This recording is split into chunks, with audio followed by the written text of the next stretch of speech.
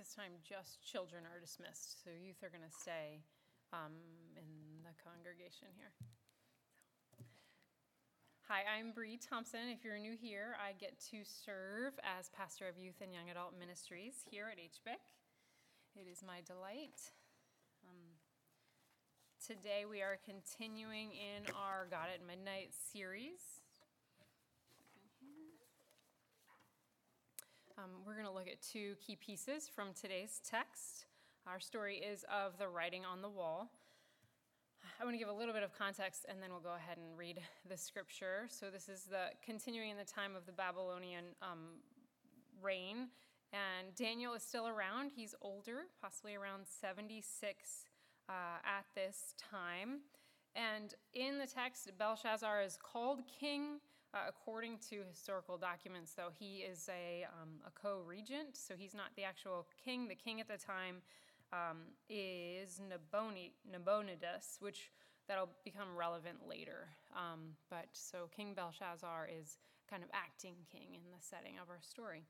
So let's, and actually they couldn't even confirm that Belshazzar existed outside of the biblical text until about 1976. They found him listed in other historical documents to confirm that he was a person that we find in this story here. So we're going to look at Daniel chapter 5. If you have your Bibles, you can open and read along, or you can read along up here with us.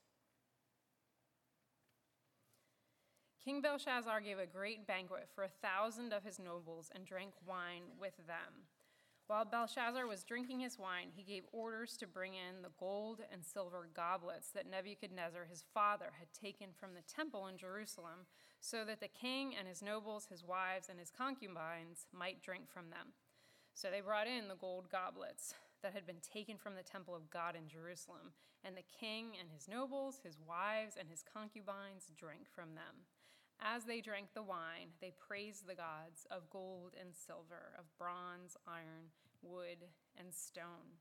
Suddenly, the fingers of a human hand appeared and wrote on the plaster of the wall near the lampstand in the royal palace. The king watched the hand as it wrote. His face turned pale, and he was so frightened that his legs became weak and his knees were knocking. The king summoned the enchanters, astrologers, and diviners. Then he said to these wise men of Babylon, "Whoever reads the writing and tells me what it means will be clothed in purple and have a gold chain placed around his neck, and he will be made the third highest ruler in the kingdom." Then all the king's wise men came in, but they could not read the writing or tell the king what it meant. So King Belshazzar became even more terrified, and his face grew more pale. His nobles were baffled. The queen, hearing the voices of the king and his nobles, came into the banquet hall. "May the king live forever," she said. "Don't be alarmed. Don't look so pale. There is a man in your kingdom who has the spirit of the holy gods in him. In the time of your father, he was found to have insight and intelligence and wisdom like that of the gods. Your father, King Nebuchadnezzar, appointed him chief of the magicians, enchanters, astrologers, and diviners. He did this because Daniel, whom the king called Belteshazzar, was found to have a keen mind and knowledge and understanding, and also the ability to interpret dreams, explain riddles, and solve difficult problems. Call for Daniel, and he will tell you what the writing means." So Daniel was brought before the king, and the king said to him, "Are you Daniel, one of the exiles my father, the king, brought from Judah? I have heard that the spirit of the gods is in you, and that you have insight, intelligence, and outstanding wisdom. The wise men and enchanters were brought before me to read this writing and tell me what it means, but they could not explain it. Now I have heard that you are able to give interpretations and to solve difficult problems. If you can read this writing and tell me what it means, you will be clothed in purple and have a gold chain placed around your neck, and you will be made the third highest ruler in the kingdom." Then Daniel answered the king, "You may keep your gifts for yourself and give your rewards to someone else. Nevertheless, I will read the writing for the king and tell him what it means. Your Majesty, the Most High God, gave your father Nebuchadnezzar sovereignty and greatness and glory and splendor. Because of the high position he gave him, all the nations and people of every language dreaded and feared him. Those the king wanted to put to death, he put to death. Those he wanted to spare, he spared. Those he wanted to promote, he promoted, and those he wanted to humble, he humbled. But when his heart became arrogant and hardened with pride, he was deposed from his royal throne and stripped of his glory. He was driven away from people and given the mind of an animal. He lived with the wild donkeys and ate grass like the ox, and his body was drenched with the dew of heaven until he acknowledged that the Most High God is sovereign over all kingdoms on earth and sets over them anyone he wishes. But you, Belshazzar, his son, have not humbled yourself, though you knew all this. Instead, you have set yourself up against the Lord of heaven. You had the goblets from his temple brought to you, and you and your nobles, your wives and your concubines drank wine from them. You praised the God of silver and gold, of bronze, iron, wood, and stone, which cannot see or hear or understand. But you did not honor the God who holds in his hand your life and all your ways. Therefore, he sent the hand that wrote the inscription. This is the inscription that was written: Many, many tekel parsin. Here is what these words mean. Many, God has numbered the days of your reign and brought it to an end. Tekel, you have been weighed on the scales and found wanting. Perez, your kingdom is divided and given to the Medes and Persians. Then at Belshazzar's command, Daniel was clothed in purple. A gold chain was placed around his neck, and he was proclaimed the third highest ruler in the kingdom. And that very night, Belshazzar, king of the Babylonians, was slain, and Darius the Mede took over the kingdom at the age of 62. Let's join our hearts in prayer. Lord, we thank you for your presence. We thank you for your powerful word and the ways that you speak to us through it. Lord, we ask that you open our eyes to the spaces we find ourselves in this story. Show us what you have for us today. Show us how to turn to you, Lord, in our own journeys and in our journeys communally. We ask this all in Jesus' name. Amen. So a lot was happening in this story, and as I said before, Belshazzar was acting as king, while the king of Babylon is actually out at war. So he is making intentional political moves while the king is away. This type of banquet was often used to express social rank and power. In Belshazzar's case, because this may have been not a common occurrence for him to have this opportunity, it was more to kind of prove his rank and his power. Commentators even speculate that Belshazzar intentionally planned to and then did take out the holy vessels. And so in a move to say, look how bold I am, look how audacious I am, and venturesome, so much more than my predecessor, the mighty Nebuchadnezzar. Belshazzar is saying, I will not anything sway me. I've heard these stories of some other god, etc., but that's not going to change my motives and where I'm sitting. Belshazzar knew the God of Israel. He knew the stories. He knew what had happened in Nebuchadnezzar, but he was so enculturated, so immersed in his own ego, that even though he knows what God has done, he doesn't care, and he's going to choose his own way anyway. And actually, all of the people there, we're talking thousands, they all also knew the stories of the God of Israel, what he had done. And together, they're doing this incredibly intentional, blasphemous act of drinking from the holy goblets and then praising the gods of silver and gold. But then justice comes. The time comes when political authority, wealth, power, and human wisdom could do nothing to solve the problem. And here in the story, the Lord has again exposed the ignorance of the world and the futility of human power to discover and explain the mind and will of God. In verse 6, we read, Belshazzar's face turns pale. He was so frightened that his legs became weak and his knees were knocking. And then at this point in the story, the queen mother comes in, possibly a grandmother, previous queen, and Daniel is older at this time also, but his reputation precedes him. He's probably retired, like I said, maybe 76-ish, but he's still doing that which God has called him to in his retirement. He has a great reputation in a very secular space. He was known for bringing light and understanding and wisdom into every situation. He was known for being able to explain all of these things, the mysteries, riddles, solve hard problems. A side note to see in this is, how was it that Daniel was able to be so righteous and faithful amidst that wicked nation? Something else we know about Daniel is he prayed 3 times a day, possibly and probably amidst other spiritual practices that he did to keep his faith in that tumultuous space. Back to our text, though, Daniel comes and he gives the meaning of the writing of the wall. He tells Belshazzar, "Today is the day of your demise. You've been haughty, you've been found wanting, and Babylon's reign is over."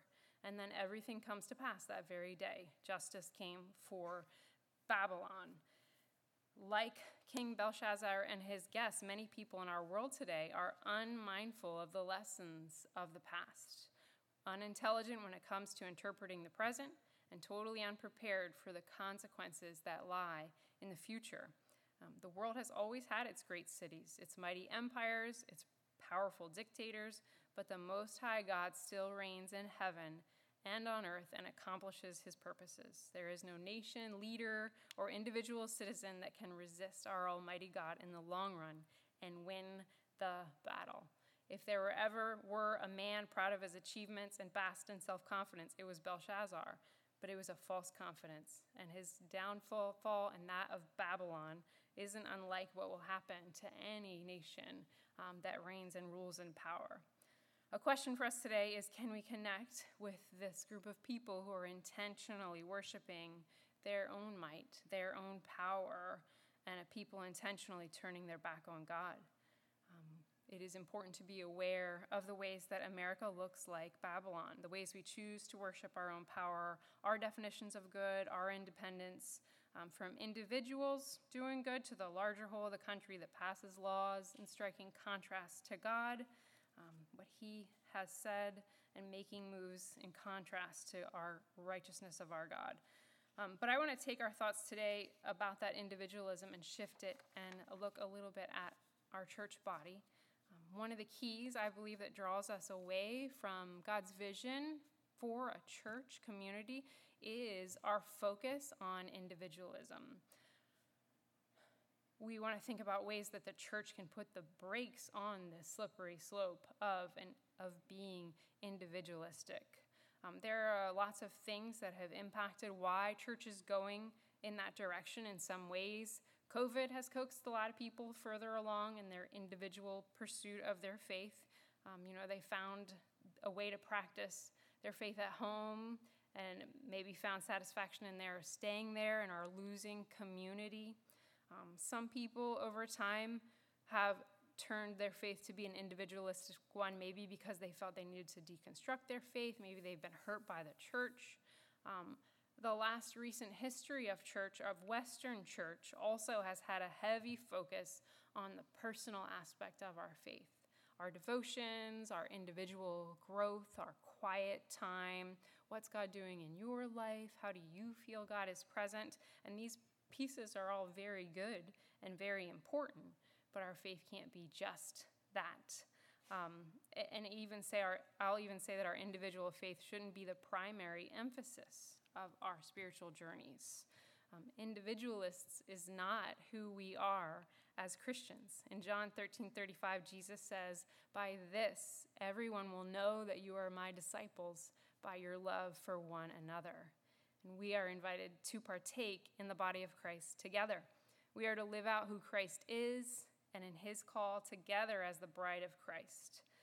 We were never meant to live out our faith individually. We've been given community from the beginning.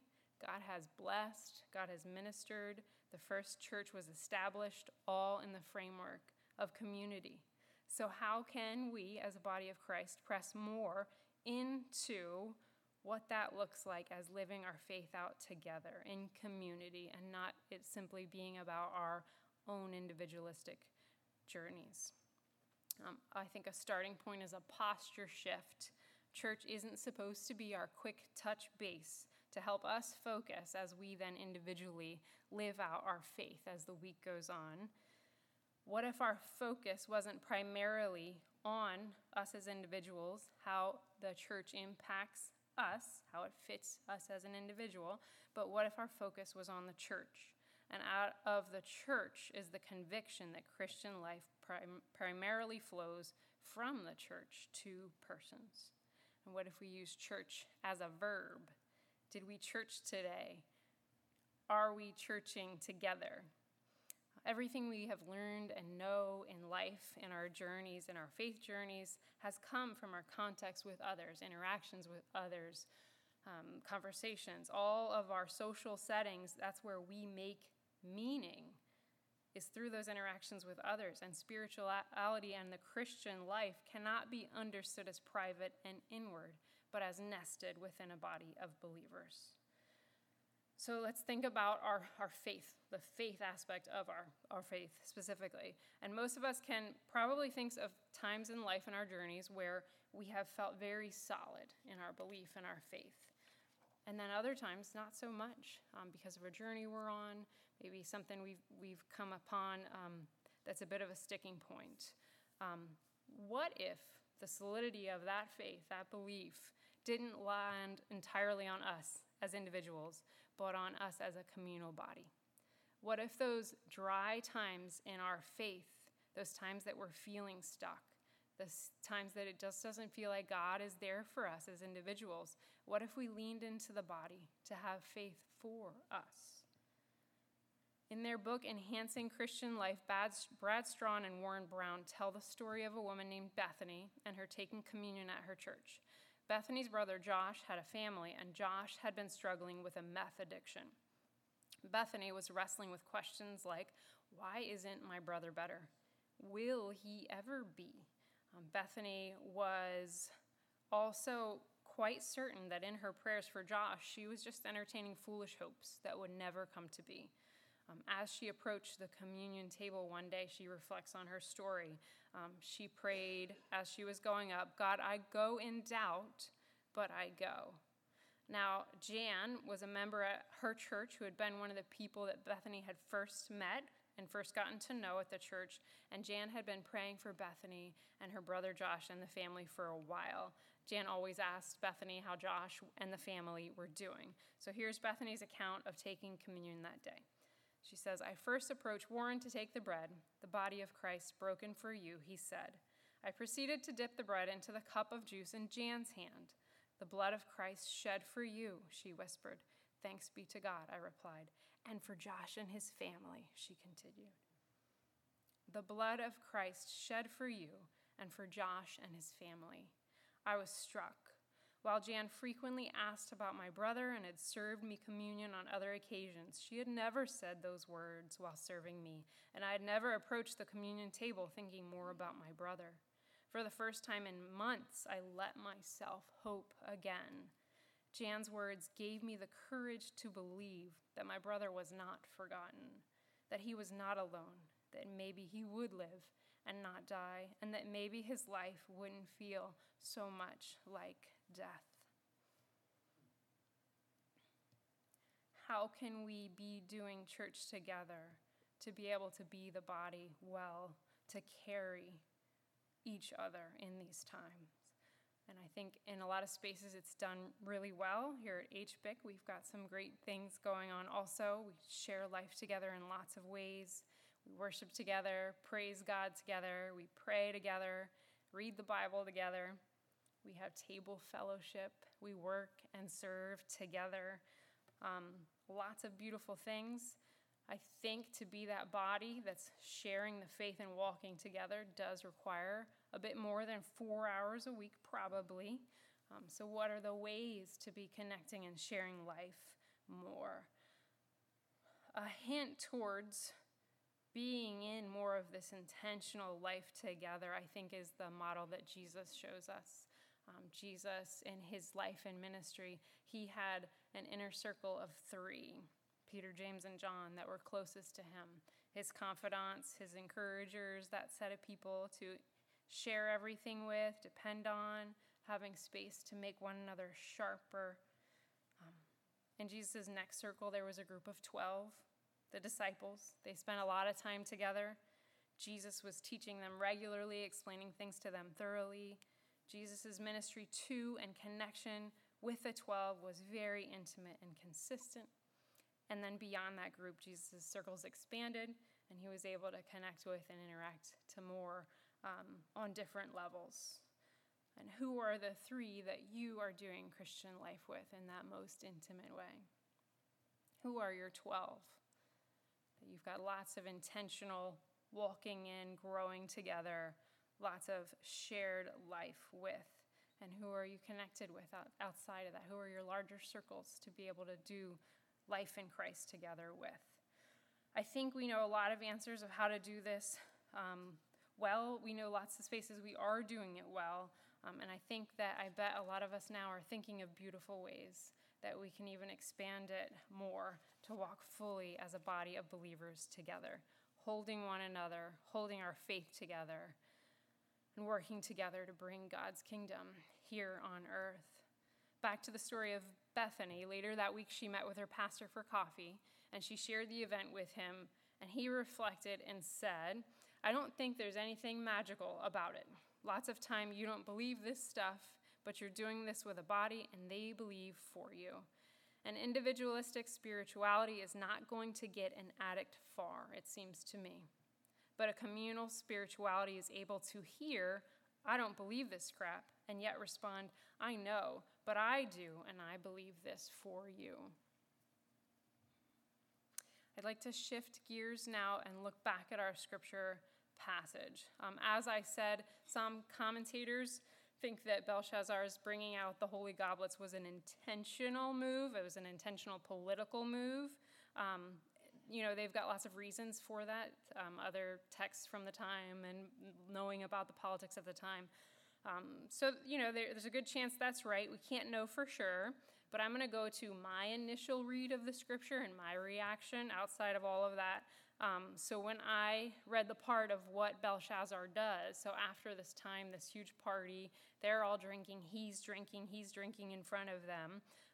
And then he calls for these chalices to be brought out. And so my reflection on that is, look where he went when he was drunk. So he's got all these guests, he's drinking wine with them, and he's really feeling with the wine. They've been partying for a while. Maybe it's even midnight at this point, and the dirt comes out. Maybe on the surface prior to this event, Belshazzar did the respectful acknowledgement of all the gods. If you remember, they clumped a lot of gods together, and so he maybe said on the surface, yes, I'll also honor the God of Israel amongst the others. I'm not going to disrespect him in our network of gods. But when it turned midnight, when the alcohol had its way with Belshazzar, the truth of his heart came out. And he is saying, or at least trying to claim, your stories about this God of the Israelites are nonsense. I'm powerful, I'm stronger than this God, and I will attain victory with my might. So a question I had is, was this all bubbling under the surface before it?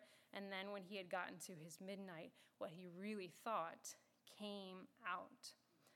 So for us, in reflecting on it, I think on what comes out of me, what comes out of us when we're at our worst. Maybe at the end of or through the midst of a really, really difficult journey, or maybe even just in the stress of a normal day. What is coming out? When we're feeling stressed, when we're feeling anxious, maybe fearful. Maybe in those times maybe we're not turning to blaspheme God. Maybe we don't totally lose our faith, but a reflection of where our hearts are is seeing what comes out in those difficult hours, and what do we turn to? What do we turn to for our break, our letting out, our release of those things? So in those times, do we have a bad attitude towards life, towards God? Are we bitter? And also, when we get a space for a respite, what do we turn to? Do we turn to a substance of some sort? And maybe it's not a substance per se, but something that's numbing. Maybe a screen, social media feed, maybe food, maybe an unhealthy sexual outlet, maybe just mindless news information, maybe just sports news, something numbing to not to escape what is real? What are we turning to? Are we ever able in those difficult times to turn to prayer and to look to the Word for answers? Let's imagine a day that you're feeling particularly whatever type of way that strikes you most. Maybe it's anxious, maybe angry. A normal type of day, nothing outstanding, but you're feeling overwhelmed and stuck. So in that space, are you able to turn to God? In prayer, in reflection, in silence? Are you able to turn to a trusted friend that you have a healthy relationship with to talk it through? Or do we find ourselves turning more to a numbing behavior? If your answer is, well, that numbing behavior is pretty consistent for me, but I don't know how to change that pattern. I'd like to do more of those other healthy type outlets, but my pattern is pretty set, and I don't know how to change that. Let's talk about that. Our brains follow patterns and make connections. So let's say every time that I feel extra stressed out, let's say social media is what I do. To numb it, I'm not going to think about it. It feels like a little bit of an outlet. I get to turn my brain off potentially, consume some eye candy, maybe get dopamine releases because someone liked my post. Now, if this is always what I do when I feel stressed, my brain makes the connection that this is what I should do. This is how I rest. This is how I de-stress, is by turning to this. And the reason it's so hard to change our patterns is because our brains become conditioned. Rest equals screen time, or whatever it is for you. Your de-stress equals that outlet. So we're conditioned. Our brain becomes conditioned. So that taking our time of ourselves or a moment of frustration, we create the patterns. And it's really hard to change those patterns. So I encourage us, though, to press into, to ask God, and to trust Him to help recondition us. Let's invite Him in to those spaces and help us change those patterns. So we need to choose to give Him space to work with. Maybe we'll choose to fast from some of our regular tendencies. Pick a vice that's consistent for you and choose to not do it. And ask God for the strength to do that. Growth in life does not come easily. The things that we really want in life, and prayerfully, a deeper walk with the Lord, a deeper walk in community with the Lord, those things come with sacrifice. So if we choose to fast from a regular avoidance behavior and choose not to replace them with another avoidance behavior, that's key, we can allow space to let God recreate our patterns.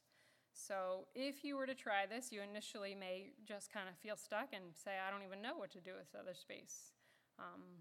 And maybe that's where you need to just sit and wait and see what God will do.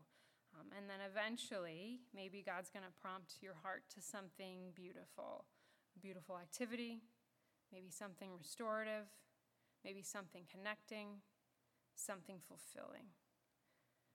Maybe we'll figure out how we can depend on the body in our hour of need, even just a stressful day, a full day. Maybe we've got doubts we're wrestling with. How can we share that space instead of turning to a numbing behavior?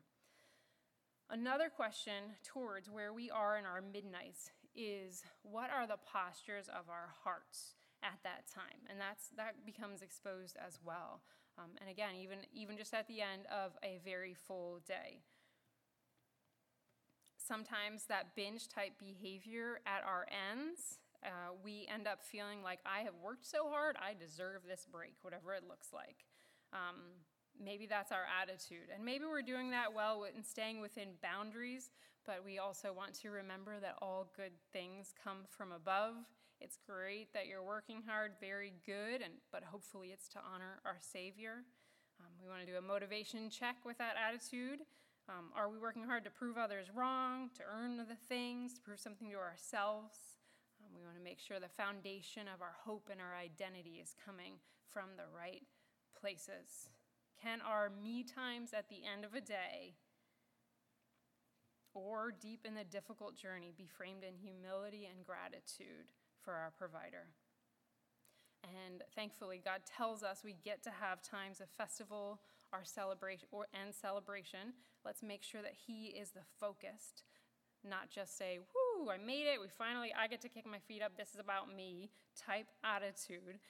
We don't want to land at a we deserve this attitude when we get to times of festival. It's about God's love for us, the good he wants for us, and the good he has for us. It's a beautiful thing to be able to be in that space of celebration and allow that space. Another note towards where we land in times of midnight, or again, just in a stressful, anxious time. If we find ourselves really stuck and not able to make any move at all, that might be a yellow flag to do a mental health check. So what are the things in you that you need to be tending to? Is there an important area of healing that you need to intentionally press into, to make space, to really dig in and see what's happening? Are you taking care of yourself in general? Do you have a balance to be able to be in a good space? Are you saying no where you need to? And if you find yourself really, really feeling stuck and not being able to make move in these places, there might be a deep mental health concern that needs tended to. Some of the things it could possibly be is maybe past relationship hurts that you need to dig into and work through a bit more. Maybe work towards reconciling. Maybe you have invisible losses that you haven't mourned. A freedom or an independence that you used to have. An ability you used to have and don't have anymore. Do we need to further heal from a breakup, from a divorce? Do we need to look back and do more work there? Maybe is there a toxic situation that you need to get out of, or maybe you have gotten out of and you need to heal from? Another important question is, do you have a childhood trauma that you've never addressed, you've never worked through? Something I read recently talked about some of us may not have like a real big T, a big trauma in our life, really like a, hey, this is the reason I'm struggling, and you can put a finger on it. But a lot of us may have a whole bunch of little T's, little traumas. And according to psychology, all those little traumas add up to big impact. They still can make a big difference in where we are sitting and in our health. Another thing about when you're thinking about your journey and trauma is to not compare yourself to others. I know a lot of times we may go, well, I know this person's story and everything they went through, and that's so challenging. What I've gone through is not really that big of a deal. I just need to push on. And that's not a thing.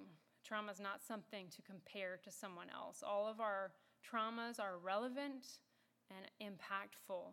So it is important to look at those things, to see, maybe you've gone through a natural journey of healing, but maybe not. So look back at that and see, is that something that's still impacting you?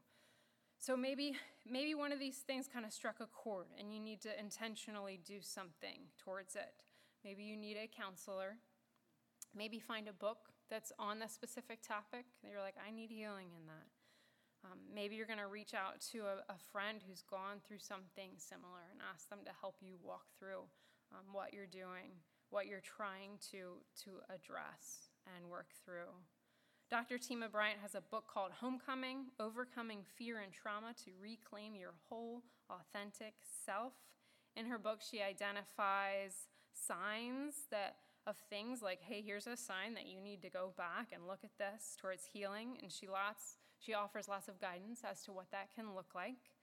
If some of this sounds like it's striking something for you, maybe her book is a good starting point to try to hone in on your areas. It is a reflection of our health, our mental health, our spiritual health, when we're able to fully turn to the Lord in our times of difficulty. When we're able to turn to the Lord at the end of a hard day, a full day, or even just in stressful moments. And it's a reflection of our health as a body of believers when we can turn to one another in our midnights. We can press into one another as we turn together to our loving Savior, our provider, our wonderful counselor. It's in a place of health, of good health, that we're able to do that well. Let's ask God for ways to move towards these places of health. to be able to be fully relying on him, giving him all of our spaces, and giving one another shared space as we journey together. At this time, Pastor Hannah are going to come up and lead us in our final song, Withholding Nothing. I invite you to consider the things that maybe we're holding on to, maybe we didn't even know we were holding on to. And we want to ask God to move, to give us the strength and clarity to give it to him, to give it to one another, and to learn more how to walk together towards our Savior. Let's join in song. Also at this time, any pastors, if you'll come up to the front, and we welcome anyone to come up for prayer. If you would like prayer, we would love to pray for you.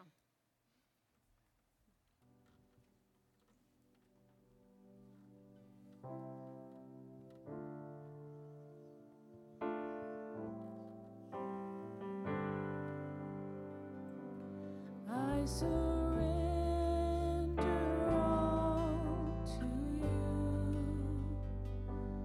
Everything I give to you. Withholding nothing. Withholding nothing. I surrender all to you. Everything I give to you, withholding nothing, withholding nothing, withholding nothing, withholding nothing. I give you all. I give you all of me. I give you all of me. I give you all of me. I give you all of me. I give you all. I give you all of me.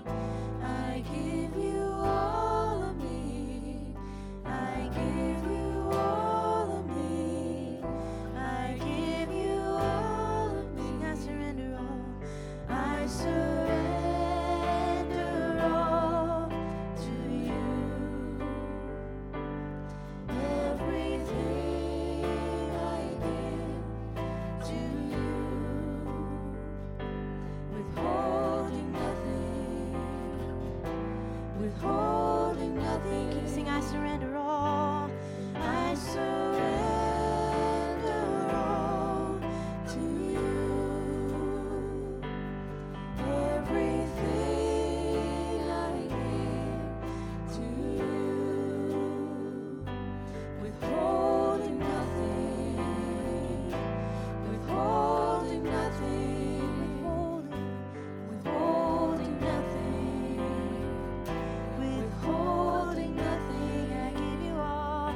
I give you all of me. I give you all of me. I give you all of me. I give you all. I give you all. I give you all of me. I give you all of me. I give you all of me. I give you all of me. Surrender. I surrender all to you. Everything I give to you, withholding nothing, withholding nothing, withholding nothing. Lord, today, everyone, let's withhold nothing. Let's do those self-checks to find ourselves. When we find ourselves in difficult moments, let's take those spaces and give them to the Lord for a deeper walk with him and join together in community. Let us pray. Jesus, we thank you for giving us a body that we together get to be your bride. We thank you for the beautiful ways we're already doing life together, in growth together, in faith together. And we ask that you show us more ways to be your body together. And Lord, we ask that you help us to turn our hearts to you in all times. Change our hearts. Help us to just be open to you, your movements, that we may cling to you. We love you, Lord. We thank you. We ask this all in Jesus' name. Amen.